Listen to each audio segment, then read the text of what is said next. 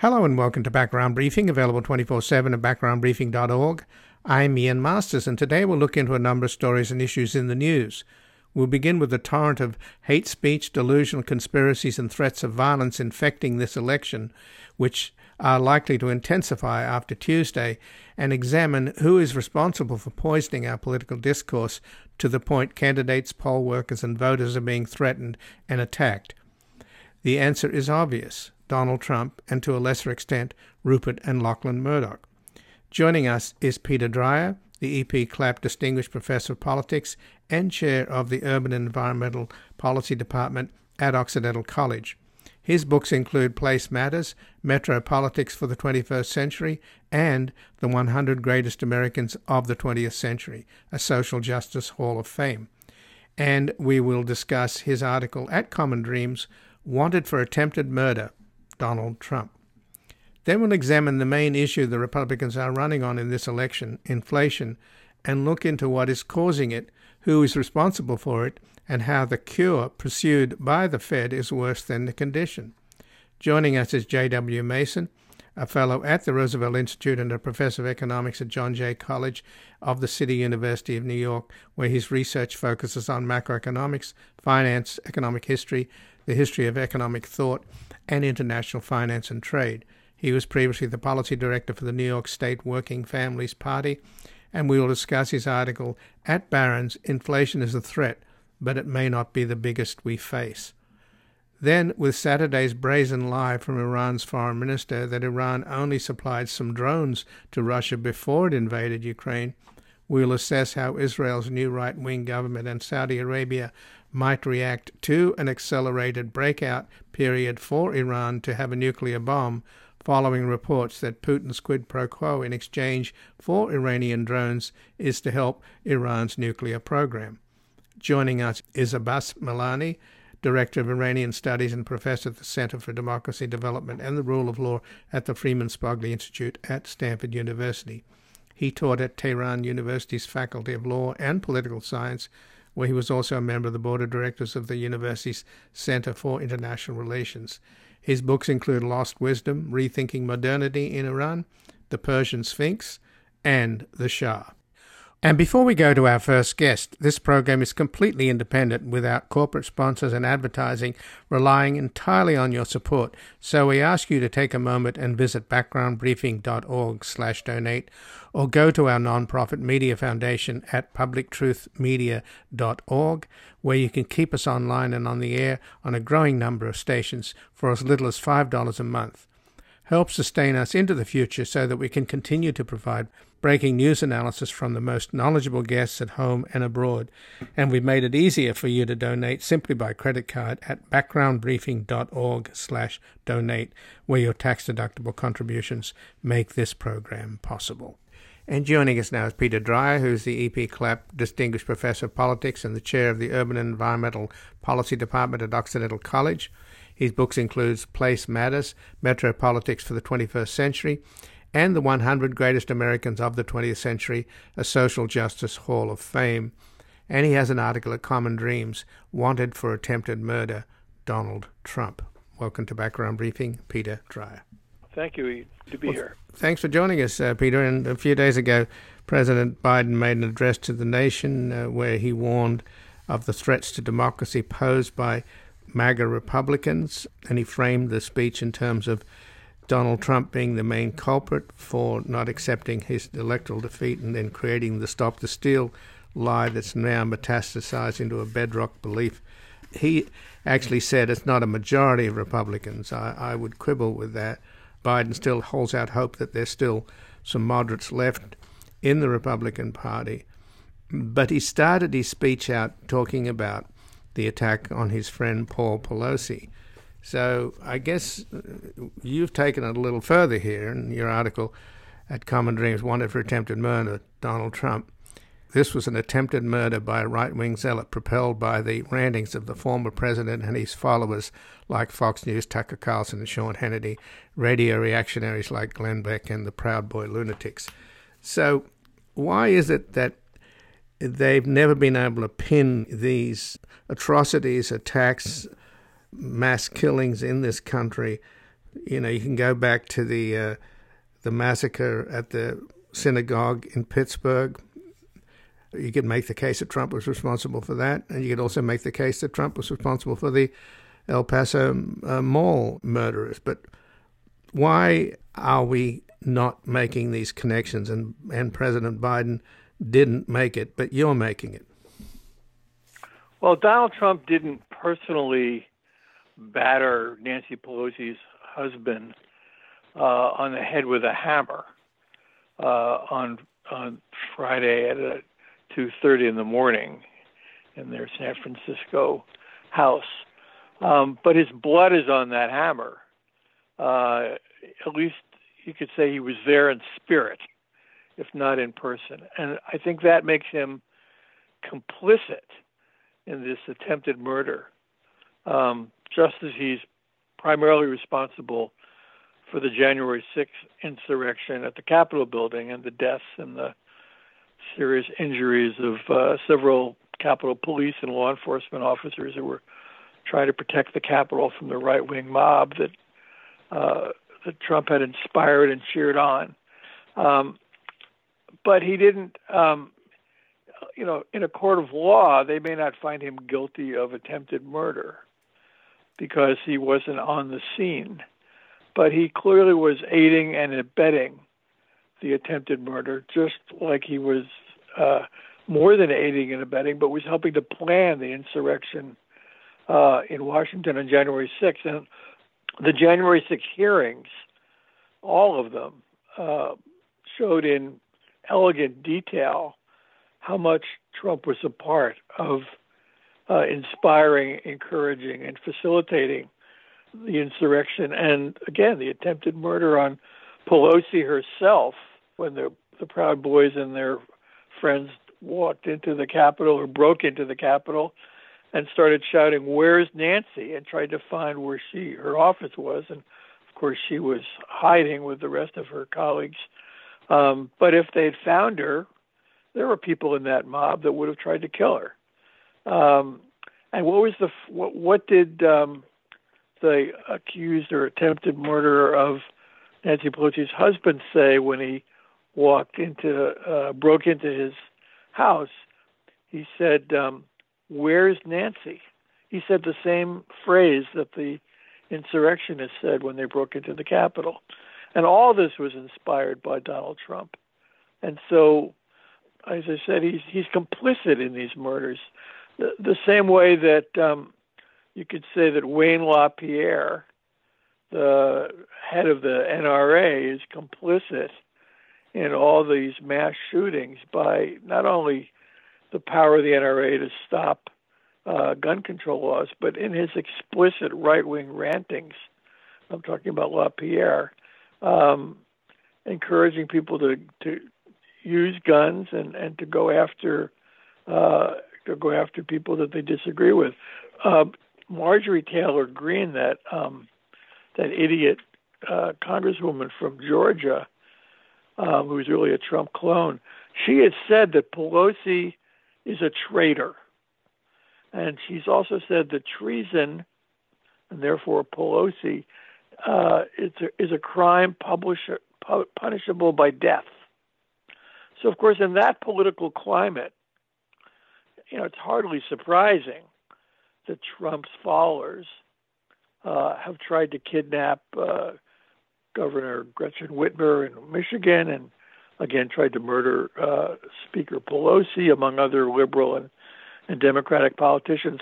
There was a report by the Capitol Police recently that said that threats to Congress, meaning members of Congress, have increased 144%, meaning 2.5 times between 2017 and this year. And Pelosi has been the target of most of those threats. Is it no accident that the increase in threats to members of Congress has increased since Trump took office in 2017? I don't think so. So, I think it's compelling, the argument that Trump is complicit, but I don't think it's likely to show up in a court of law. Once Trump was just subpoenaed to testify before the January 6th committee, and he probably won't show up. But they're going to find him guilty of all kinds of crimes. That's for sure. And there are quite a few district attorneys around the country that are going to find Trump guilty of other crimes, including perhaps rape, for which he's well known, but probably not murder. And I think we have to, add that to the list of his many crimes. He's aided and abetted the murder of many people, and not only by his military invasions and so forth, but by his actions of encouraging and inspiring people to kidnap and try to kill people that the right-wing white supremacists disagree with. So that's the point of my article. It's trying to just raise the question of Trump's complicity and not let him off the hook because he wasn't there in person to hold the hammer and beat Nancy Pelosi's husband, Paul, over the head and try to kill him. I mean, we're lucky he's still alive. So, Peter Dreier, there is no statute then, either in federal or state law, of inspiring a murder as opposed to actually committing it? Well, you can aid and abet a murder. You can be an accomplice to a murder. Mm-hmm. If somebody is the driver of a getaway car in a murder, and somebody else pulls the trigger, but then you drive, you're ready to come and drive them away, you can be called an accomplice to a murder, and you can be convicted of that and serve time in prison for sure. So, Trump was, in effect, an accomplice to an attempted murder.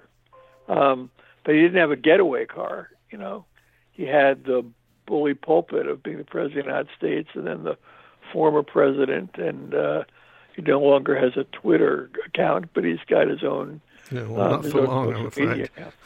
He'll be back on before we know it. So he's all over the place saying, basically, remember what he said to the Proud Boys, right?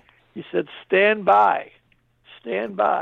Right. Meaning, when the time is right, I'm going to need you to do your dastardly deeds, and they took him up on it. So, if you again trying to sort of trace the responsibility, you mentioned Wayne LaPierre in terms of encouraging people to get assault rifles, and assault rifles were used in assassinations, in mass killings, in the Pittsburgh synagogue that I mentioned.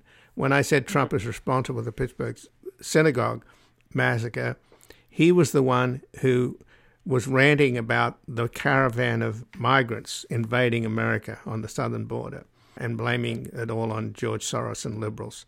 And this guy that shot up the worshippers at the synagogue in Pittsburgh was absolutely motivated by that. He made it clear that that's why he was doing it, because he was afraid of this invasion. And he went after the synagogue because they had a liberal policy towards immigration. The same is true of the El Paso mass murderer who shot down Hispanics at a mall because he believed, as Trump had told him, that there was an invasion on the southern border and the Hispanics were invading this country and replacing white people, the white replacement theory, which is the basis of so much of the right in this country's belief system, whether it's the far right or whether it's even the regular Republicans who believe that the white man is endangered. So how do you get this, again, Biden took us up to the brink in terms of holding Trump responsible in his speech a few days ago. We didn't go as far as you do, and my sense is that we need to really nail this SOB. Well, Trump, he didn't just talk about George Soros and others, encouraging the caravan in Mexico, and just didn't blame Jews for the replacing white people by encouraging immigration. Trump, throughout his career, and including when he was president, made numerous anti-Semitic comments on his Twitter and elsewhere during his campaign against Hillary Clinton. He showed a photograph of one of his Twitter followings, his tweets of Hillary Clinton with a Jewish star next to her and dollar signs. I wrote an article about this in Dissent magazine about 2 years ago about Trump being basically America's chief anti-Semite. If you read the Facebook page of the killer or the attempted killer of Pelosi, this 42-year-old guy named David DePape, if you look at his Facebook page, it included all the rantings of Trump and his followers, just like you were saying about the killer in the Pittsburgh synagogue. He posted conspiracy theories that Trump has been spreading and featured on white supremacist and ultra-right media, including that the 2020 election was stolen, that COVID vaccines are deadly, that George Floyd, the black Minneapolis man who was murdered by the cops, that he actually died of a drug overdose, that the House Select Committee to investigate the January 6th attack was a farce. He reposted videos by that idiot, Mike Lindell, the My Pillow guy, who's been lying about the 2020 election. If you look at this guy's blog, David DePape's blog, it included all kinds of right-wing craziness, including hatred of Jews, of blacks, of immigrants, of trans people. He includes anti-vaccine conspiracies, the same thing that Trump's been saying, support for QAnon, which Trump has been supporting. Over just one 10-day period, this guy DePape had 20 posts where he echoed all these anti-Semitic diatribes. He called the Holocaust a hoax. He posted a video that claimed that the war in Ukraine is a ploy for Jews to buy land in the Ukraine. I mean, we don't have to guess where he got these ideas. We know where he got these ideas. He got them from Trump and Trump's followers. And so, Eichmann in Germany probably never pulled the lever on a gas chamber to make sure that Jews were killed in the concentration camps, but he was convicted of mass murder. So I don't think there's a big difference between that. Eichmann said, I was just following orders. Well, Trump was giving orders. He was telling people what to do. And he was planning it, not just reacting to it. He was helping to plan it. And his staff were helping, his aides were helping to plan the insurrection. And those kinds of practices lead inevitably to what this guy David DePape did when he broke into Nancy Pelosi's house, hoping that she was there, hoping that he could kidnap and or kill her. She just didn't happen to be home. But there have been many threats on Nancy Pelosi's life by people like him. And there are some people, particularly in the conservative media, ridiculously trying to say that that the break-in in Nancy Pelosi's house was somehow just another part of a growing crime wave in San Francisco. But that's ridiculous. For one thing, the DePape, who's now been booked on attempted murder by the DA in San Francisco, he says what he was doing there for. He doesn't try to hide it. He was asking where's Nancy, and he said he wanted to kidnap her, and but he did more than kidnap her husband. He bludgeoned him with a hammer, and so this wasn't a carjacking or a home robbery or a drug crime by rival gangs in San Francisco. This was an attempted murder by a right-wing zealot, and who's a Trump follower. Now, is he mentally ill? Yeah, probably. But his mental illness may get him off the hook in some courts of law.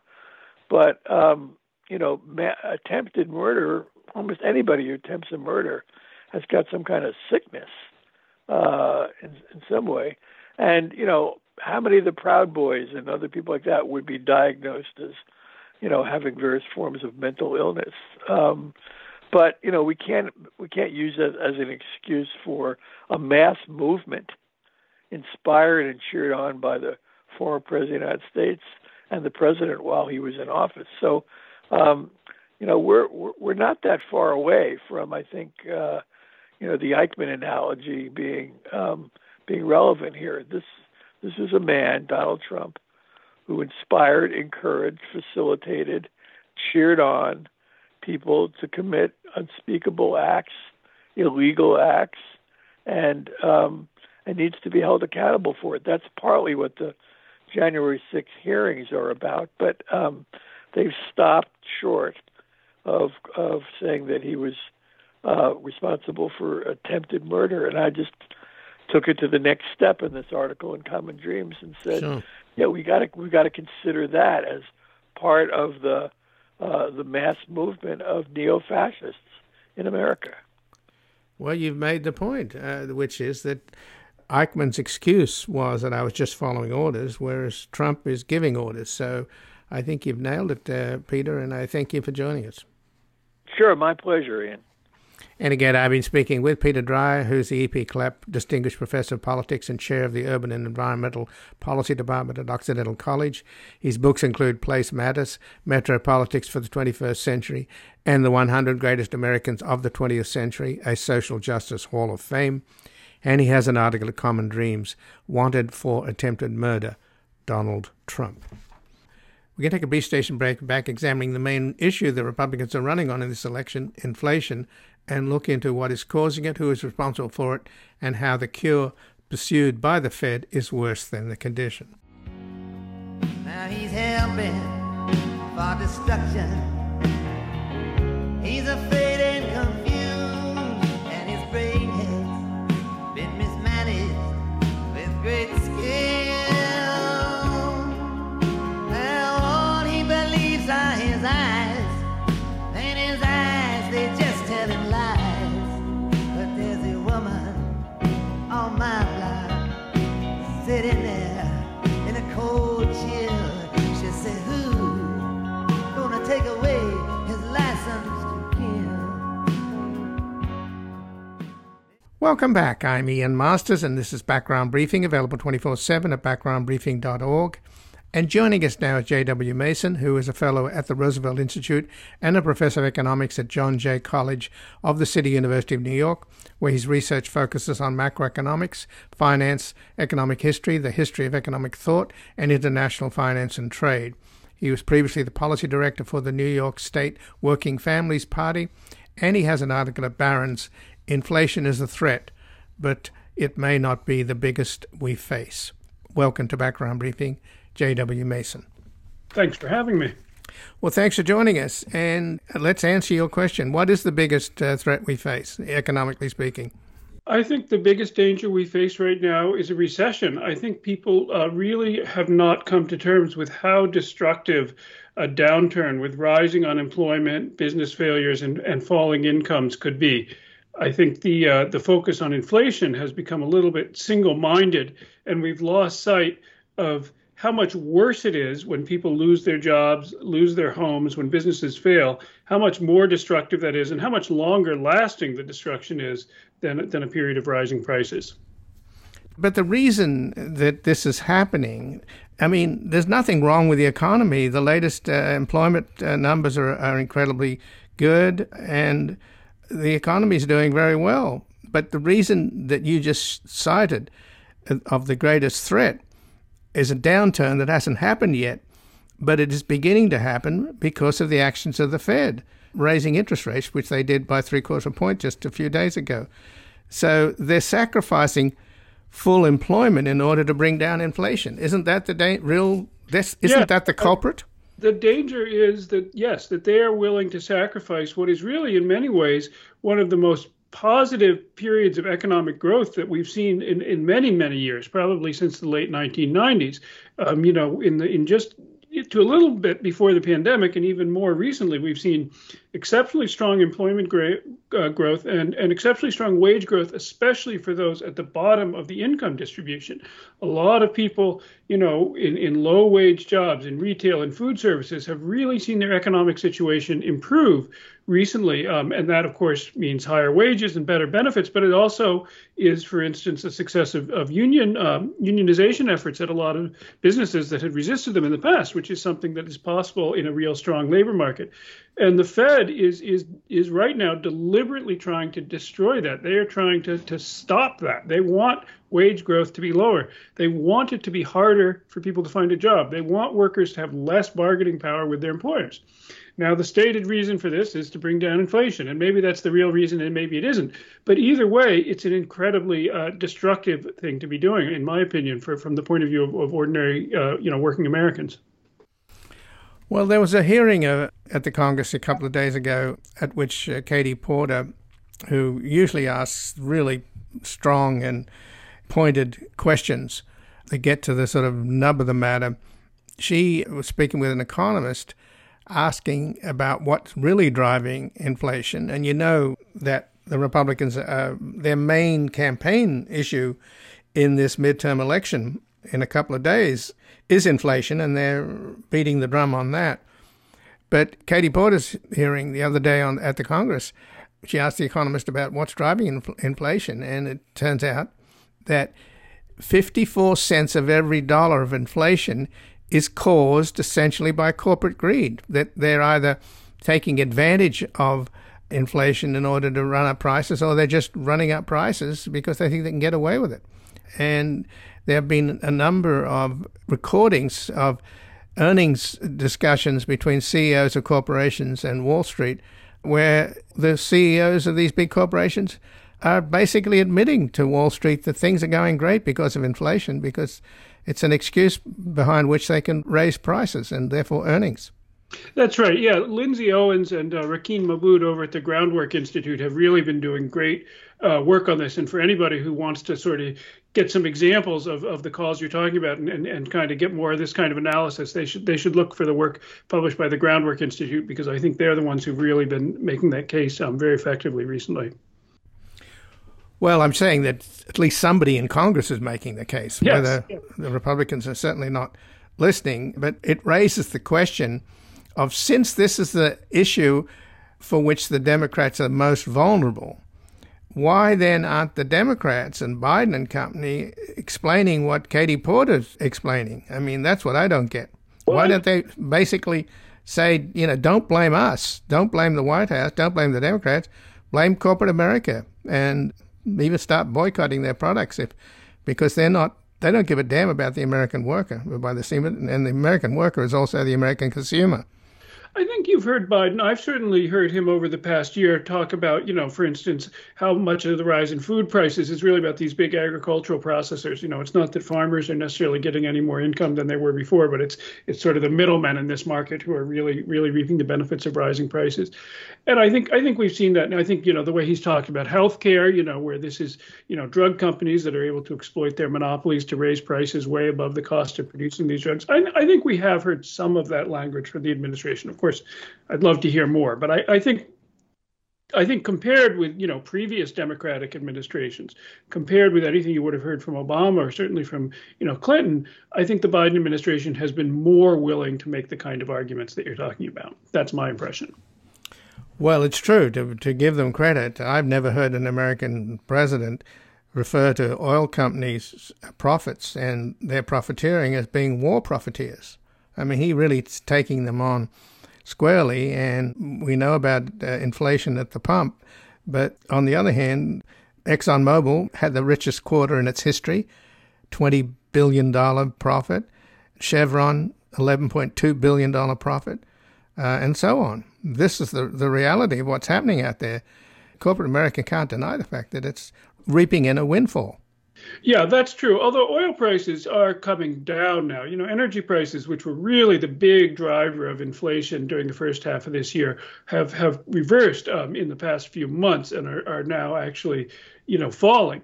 So I think some of the specific windfalls that the oil companies were getting are going to be going away. Not, of course, any credit to them, but just because this is a global market that goes up and down in pretty extreme ways. And, after going up to a great, extent, it's going back down. So I think we are going to see a fall in energy prices in the near future. And in principle, that's good news. The danger is that the Federal Reserve, feeling under pressure to show that they're, hard, dedicated inflation fighters to preserve their credibility, which is the language they always use, is going to go to an extreme, even though energy prices are now coming back down. Auto prices, which were another thing that really drove inflation last year. A huge part of the inflation we saw last year was just new and used cars because of the supply chain issues we're all familiar with at this point. But those, again, have been at least somewhat resolved, and auto prices have stabilized. So a lot of the big drivers of inflation are now, going away, except for housing, which perhaps we can talk about a little more. But in most of the other things, bills that people pay, the numbers have really turned around.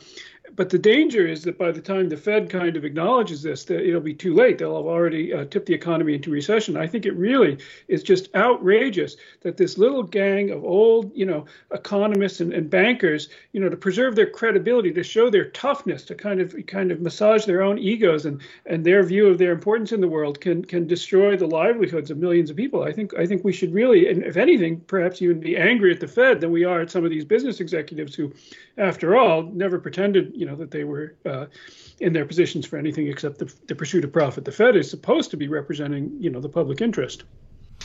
And indeed, Powell has a reputation of being somebody that actually cares about the average worker as opposed to the bankers. At least that's what I think there's a possibility that Powell feels he has to be extra tough now because he's worried that he went too far in talking about the importance of full employment and talking about how we have to think about low-wage workers, and now he's worried that makes him look like he's not strong enough as an inflation fighter, and he has to kind of go extra to kind of sort of get out of the position of being perceived as having a broader sense of his mandate. But that's just my guess about. But the fact is, and they're very clear on this language, whatever dual mandate the law says, full employment and price stability, they've thrown that out the window. For them, it's bringing down inflation is the only thing that they're interested in right now, even though, of course, under the law, that's supposed to be balanced with full employment.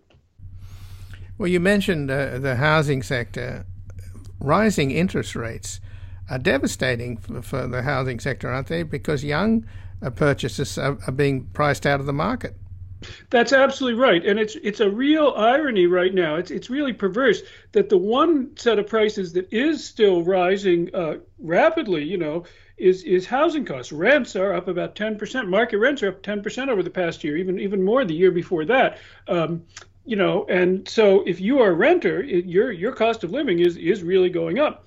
And of course, if you want to buy a house, your big cost is your interest payments, your mortgage interest payments. And thanks to the Fed, those are also going up. But what the Fed is doing is going to make both of those problems worse. Housing starts, new housing construction has already fallen by a fifth, 20% since the start of the year when the Fed started raising interest rates. That doesn't, in the short run, maybe it reduces demand a little bit, it brings down inflation a little bit. But in years to come, that means a lot less housing. It means fewer houses for people to buy, fewer apartments for people to rent, and that is going to make housing more expensive down the road. And of course, in the short run, if you are somebody out there trying to buy a house, maybe you're a first-time home buyer, maybe you're moving, you have to move for your work, or you've got kids and you need a bigger place, all the reasons people have to move, and you need to buy a house, that cost, the cost you are going to pay is going to be much, much higher than it was 6 months ago. Yeah, home prices maybe have come down a little bit, but mortgage interest rates have gone up a lot. And that is the Fed's doing. In the name of fighting inflation, they've actually significantly raised the biggest single expense for most families, which is housing. So, J.W. Mason, let's talk about what the Fed should be doing, since what they're doing seems to be so counterintuitive and destructive. And as you've pointed out, you feel that the Fed is really more to blame than anybody, even than corporate America, because corporate America, they're businessmen, they're capitalists, and they want to make a profit. And if they see an opportunity, they seize it. So although it is pretty disgusting that they're price gouging and blaming it on inflation, you've pinned the blame largely on the Fed itself. So what should the Fed be doing? Well, first of all, we should not be presenting it as the Fed's job to control inflation. I think it's really questionable whether Congress really ever intended to give them this responsibility. I think there's a good historical case that they sort of claimed it. The Fed's job, certainly under law, as far as I can tell, is to manage the banking system, the credit system. It's not to manage inflation. Now, they don't want to allow an inflationary boom in credit, but when inflation is coming from somewhere else, it's really not the Fed's job. The Fed should be managing the banking system, making sure lending is happening on a responsible basis, that banks aren't taking actions that's going to cause them to fail catastrophically, and so on. That's a big job. That's plenty of work for the Fed to do, and a job they could do, obviously, much better than they do. But when we have rising prices because of oil, that's imported from abroad, that's traded in a global market, and the price is going up. When we have rising prices because we don't build enough housing in the places that people want to live, and so rents are going up. Or we have rising inflation because, this handful of big agribusinesses have a chance to jack up prices. Or we have rising inflation in healthcare because, we let the pharmaceutical companies jack up prices on drugs. None of those things have anything to do with the credit system. None of those are problems that are coming from the banks, and none of them really should be the Fed's to manage. We need other institutions. We need the rest of government to take responsibility. If we've got rising housing prices, we need to build more housing. We need more public investment. We need land use reform. We need rent regulation. If the problem is, if we've got a monopoly, maybe in food processing or a near monopoly, and they're able to raise prices, well, we can deal with that. We've got antitrust laws in principle that are supposed to deal with that sort of thing. We can, as the Biden administration has done a bit of, as we saw a bit of in the Inflation Reduction Act, if we've got rising healthcare prices, federal government is the biggest single buyer of healthcare in the country through Medicare and Medicaid. They can use that bargaining power to control those prices. There's a lot of prices in the economy that are rising for different reasons, and we need different tools to manage them. Putting this all on the Fed just doesn't make any sense. And what makes it even worse is that the Fed is not willing to balance different goals. They're not willing to say, well, inflation is bad, but a recession is bad, so we're going to have to balance those. Instead, they're sort of these maniacal fanatics about bringing inflation down no matter what the cost is to the rest of us. So, you ask, what should the Fed be doing? My answer, I have a one-word answer: stop. Stop what you are doing. Stop raising rates. Stop trying to bring up the unemployment rate. Stop trying to slow wage growth. Stop trying to reduce workers' bargaining power. You don't have any right to be doing that. You don't have any business doing that. Just stop doing that. And once they stop, then we can discuss maybe there's other useful things they could be doing instead. But, it's like the Hippocratic Oath. First, do no harm. Well, if the responsibility is the government itself, and the Democrats do control the executive and the legislative branch by a very, very thin margin, of course, the only thing I can suggest is that obviously they should do more, and you're suggesting that they could do more. But the alternative, since we're so close to an election, is if the Republicans get in power, they've already signaled what they're going to do.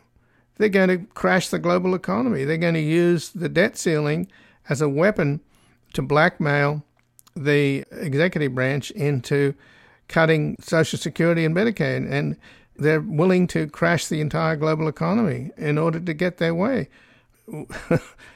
What kind of stewards of the economy are they? Well, that's true. But, there are still a few more months, obviously just a few days till the election. We don't know what the outcome could be, but, we know what the polls say. But even in the worst case, the Democrats have control of Congress until the end of this year, and there are steps they could take.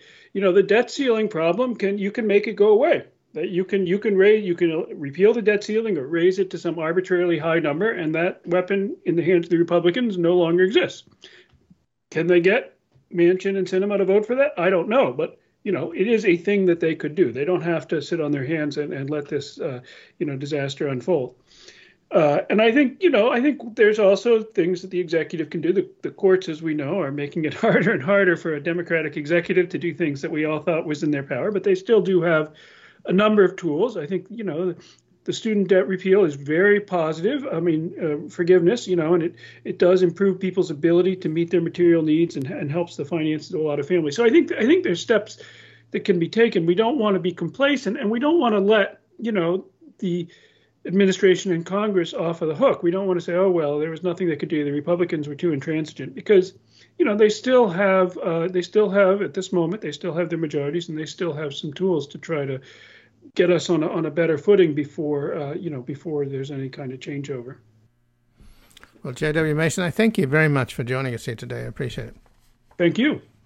And again, I've been speaking with J.W. Mason, who's a fellow at the Roosevelt Institute and a professor of economics at John Jay College of the City University of New York, where his research focuses on macroeconomics, finance, economic history, the history of economic thought, and international finance and trade. He was previously the policy director for the New York State Working Families Party, and he has an article at Barron's, Inflation is a Threat, but it may not be the biggest we face. We're going to take a brief station break and back with an assessment of how Israel's new right-wing government and Saudi Arabia might react to an accelerated breakout period for Iran to have a nuclear bomb, following reports that Putin's quid pro quo in exchange for Iranian drones is to help Iran's nuclear program.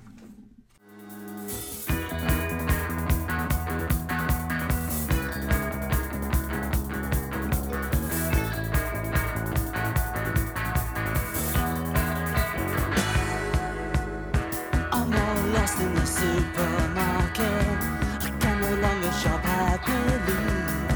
I came in here for a special offer, guaranteed personality. I wasn't born so much as I fell out. Nobody sees. Welcome back. I'm Ian Masters, and this is Background Briefing, available 24/7 at backgroundbriefing.org. And joining us now is Abbas Milani, Director of Iranian Studies and a Professor at the Center for Democracy Development and the Rule of Law at the Freeman Spogli Institute at Stanford University. He taught at Tehran University's Faculty of Law and Political Science, where he was also a member of the Board of Directors of the university's Center for International Relations. His books include Lost Wisdom, Rethinking Modernity in Iran, The Persian Sphinx, and The Shah. Welcome to Background Briefing, Abbas Milani. Thank you for having me. Well, thanks for joining us. And on Saturday, Iran's foreign minister announced that Iran had supplied drones to Russia, but prior to the war. And of course, that is a massive lie, since the drones are being supplied as we speak, and they have Revolutionary Guard trainers in Crimea training the Russians how to use them. And every day, the Ukrainians shoot down these drones, and there's many, enormous amounts of evidence of these drones which have been captured, sometimes almost intact. So I guess the government of Iran lying is not a new thing, right? Well, I think the government of Iran, the Islamic Republic, came to power by Khomeini lying about his intention to creating a democratic society, instead creating this despotic behemoth, and they have lied their way all the way till now. But the good news or the bad news is that they're becoming clumsier and clumsier in their lies, and their lies are often discovered even before they're uttered. So why do you think that they felt the need to hoist this lie? I mean, are they feeling pressure from, I don't know how many allies they have, but it's pretty obvious that there's a lot of support for Ukraine around the world, and there's no question that Ukraine is a victim of aggression, and these Iranian drones are being targeted against civilians and civilian infrastructure, where electricity and grid and generating plants and water supplies, etc., are being devastated. So this is a really... Go ahead. Ian, from the time the aggression, Putin's aggression in Ukraine began, the Iranian regime has been unabashedly supporting this criminal effort and making the argument very much in line with Putin that the fault is with NATO, that the fault is with the United States. This was a defensive action. If the media actually does a little bit of searching in what Khamenei, the supreme leader, has said, what Raisi, the now president, has said, what almost every government official has said in defense of this aggression, you would know then that it is not surprising that they sent the drones. I would be very surprised if they're not involved in also organizing Afghan fighters to go fight for Russia against Ukrainian. I wouldn't be surprised if they're also not involved in helping Russia recruit fighters, Muslim fighters from Lebanon and Syria to go fight or increasingly depleted the Russian army. So the level of involvement in this criminal act is truly mind-boggling.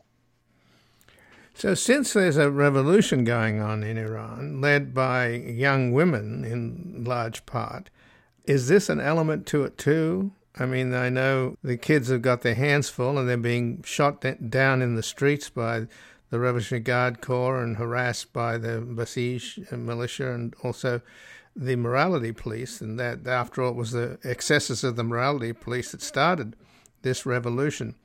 Is the fact that this regime is working with the Russians a part of the opposition's agenda?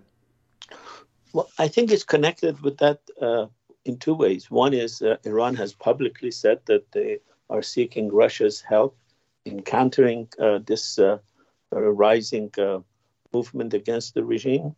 But the other thing is that the regime is economically in dire straits, and their complicity in the Ukrainian war has caused sanctions to come their way, more increased sanctions from Europe.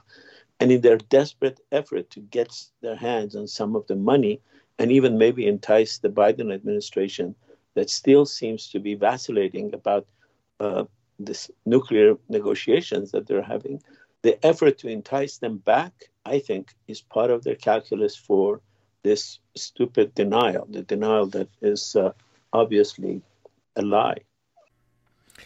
Well, there are intelligence reports that Iran is asking for a quid pro quo with the Russians. Now, the Russians apparently want Iranian ballistic missiles along with these drones, and they want a more advanced version of the Shahed drone that's already proving to be pretty effective.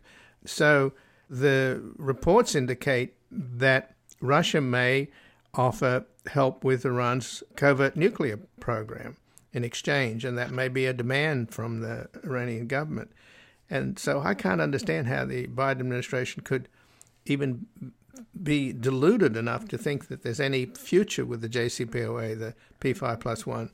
Russia, of course, is one of the signatories to the P5+1. So why do they think that there's any chance of that thing reviving? My understanding is that even the Iranian government doesn't think that there's any hope to revive the JCPOA. Well, I think the Iranian government very much is trying to revive it because they're desperate for the cash that would come their way if there is a negotiation. I, like you, cannot believe that there's anyone in the Biden administration who thinks that there is a life in this deal. There isn't.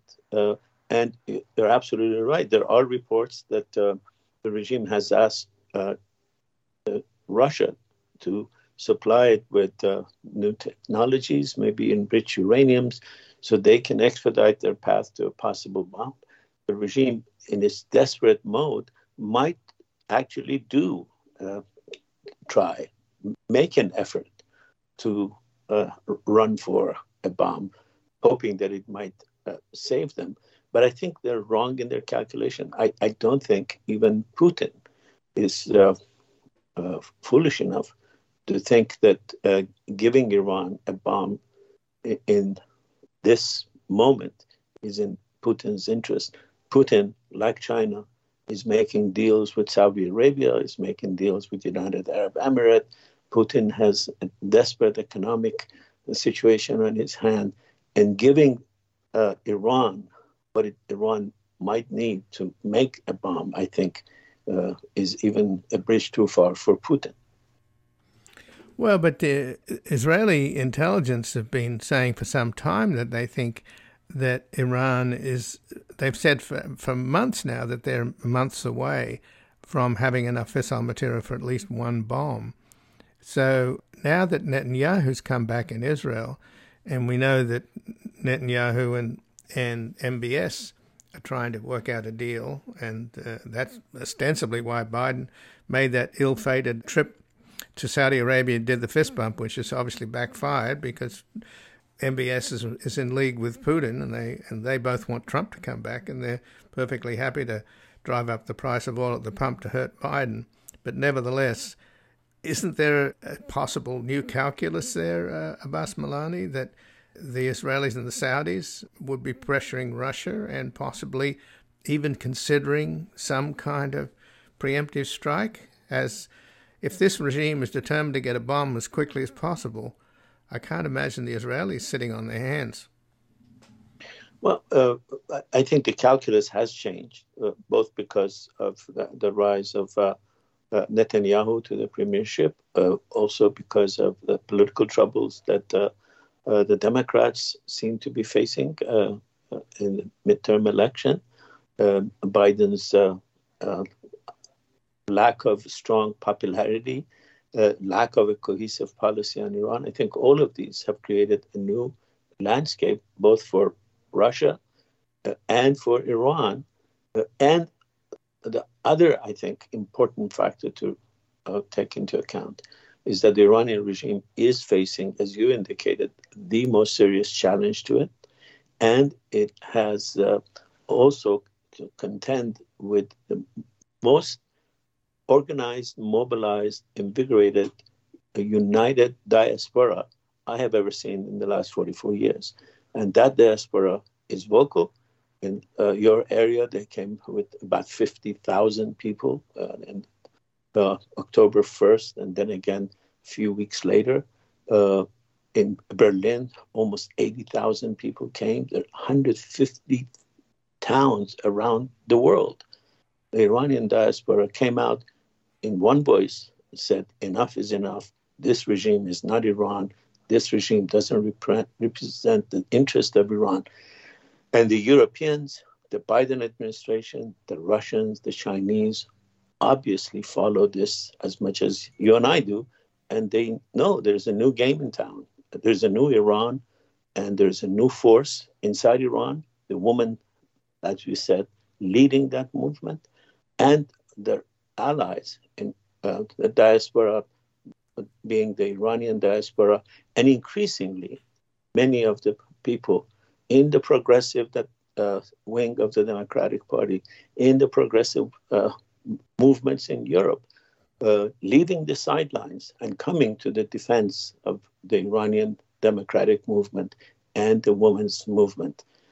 This notion that we shouldn't support this because we might beget Islamophobia, I think has been a false, dangerous attitude. And I'm glad to see from Chomsky to many of the most prominent feminist professors have now taken firm positions that this democratic movement deserves their support. Well, interesting enough, President Biden has not said anything about the revolution underway in Iran led by these brave young women. However, at a rally, he was asked about supporting the young women in Iran, and he did say something to the effect that the young women will win and that Iran will be free.